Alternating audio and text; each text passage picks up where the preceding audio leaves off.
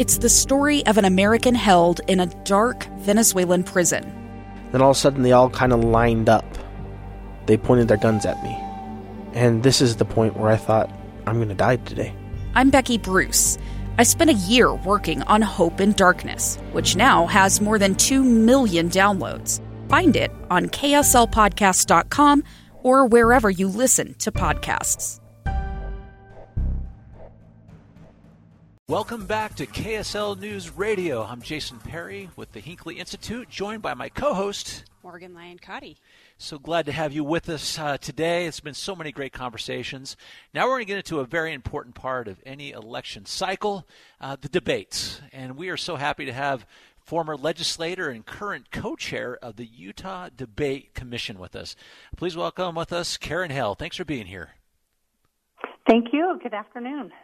Well, Karen, it's always so great to talk with you. And, your hands are in so many important things in the state of Utah, and they have been for a long time. But maybe you can take just a moment to talk about the role of the Utah Debate Commission in the state of Utah, how these debates work throughout the state. Yeah, I would love to talk to you about the Debate Commission. So in about 2013, just a grassroots group got together to talk about the importance of having debates in our state. And, we look at our statewide elections and some, really important congressional elections that go on, and we felt like it was really important that voters throughout Utah learn about candidates and their issues, and that we can, as a debate commission, promote a civil exchange of ideas among the leading candidates and really elevate the discussion of important issues that face all of us throughout the state.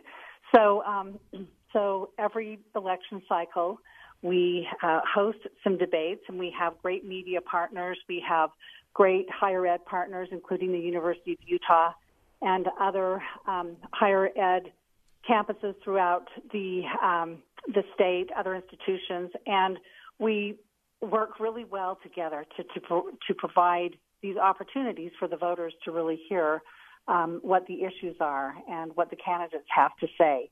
So we're helping people be informed before they vote.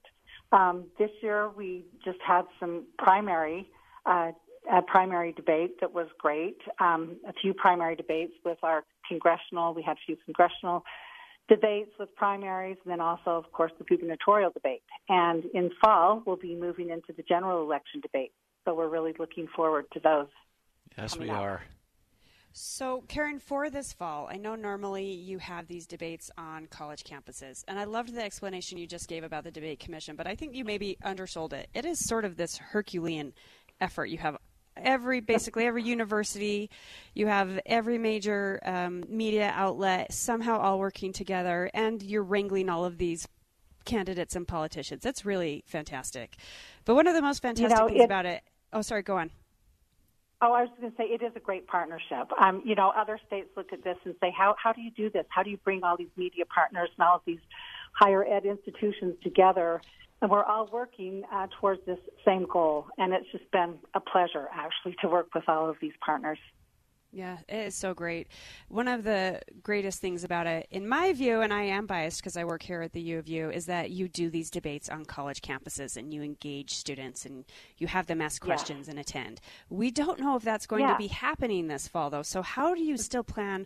Well, tell us the plans, first of all, for the fall, and tell us how you still want to engage students, these college students, in the process. Thanks. Well, we will still be engaging college students, and that's really been a core piece of this, is to really make sure that that our students at all of these different, who attend all of these different institutions are engaged and involved. And and it's been great actually to have those debates emanate from the campuses. But as you say, this year will be something a little bit different. We don't know, what further challenges COVID will bring on us. So for this fall, we are planning probably to host most of our debates here at a studio here in the capital city. But we will still have all of the different campuses engaged with students asking specific questions of the candidates. They can be involved in candidate or in debate watch parties, and And there will also be, we have on top of this the VP debate that will be in Utah as well, which is a big deal. So there are lots of opportunities for engagement, not only of our college students, but also our K through 12 students and families and individuals throughout the state.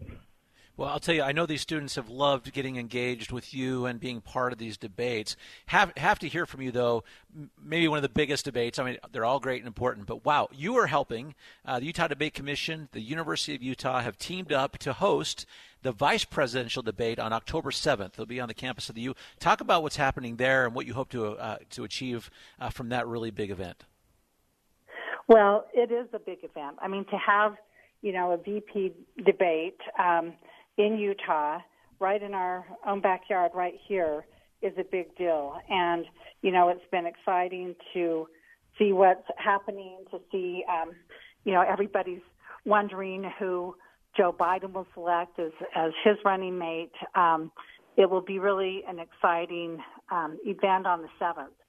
So the Commission on Presidential Debates actually is the they work on these debates every cycle, every presidential cycle, and we were selected. It was great to partner with the University of Utah. The Debate Commission partnered with the U to host the debate, and it was great to be selected. And we'll be doing a lot of really exciting things to engage people throughout the state. There are a lot of, I know the U is doing a lot of academic programming. There will be a lot of great K through 12 education programming going on that will be available to teachers across the state, some really fabulous resources.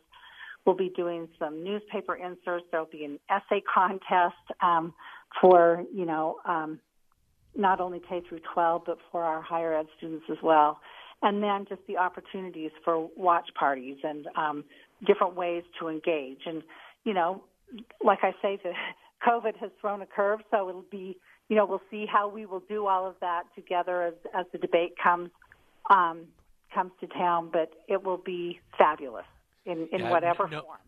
So that's an important part, Karen. So even if COVID starts restricting some of the viewing parties, we'll still make a way for everyone that wants to participate to be able to do so.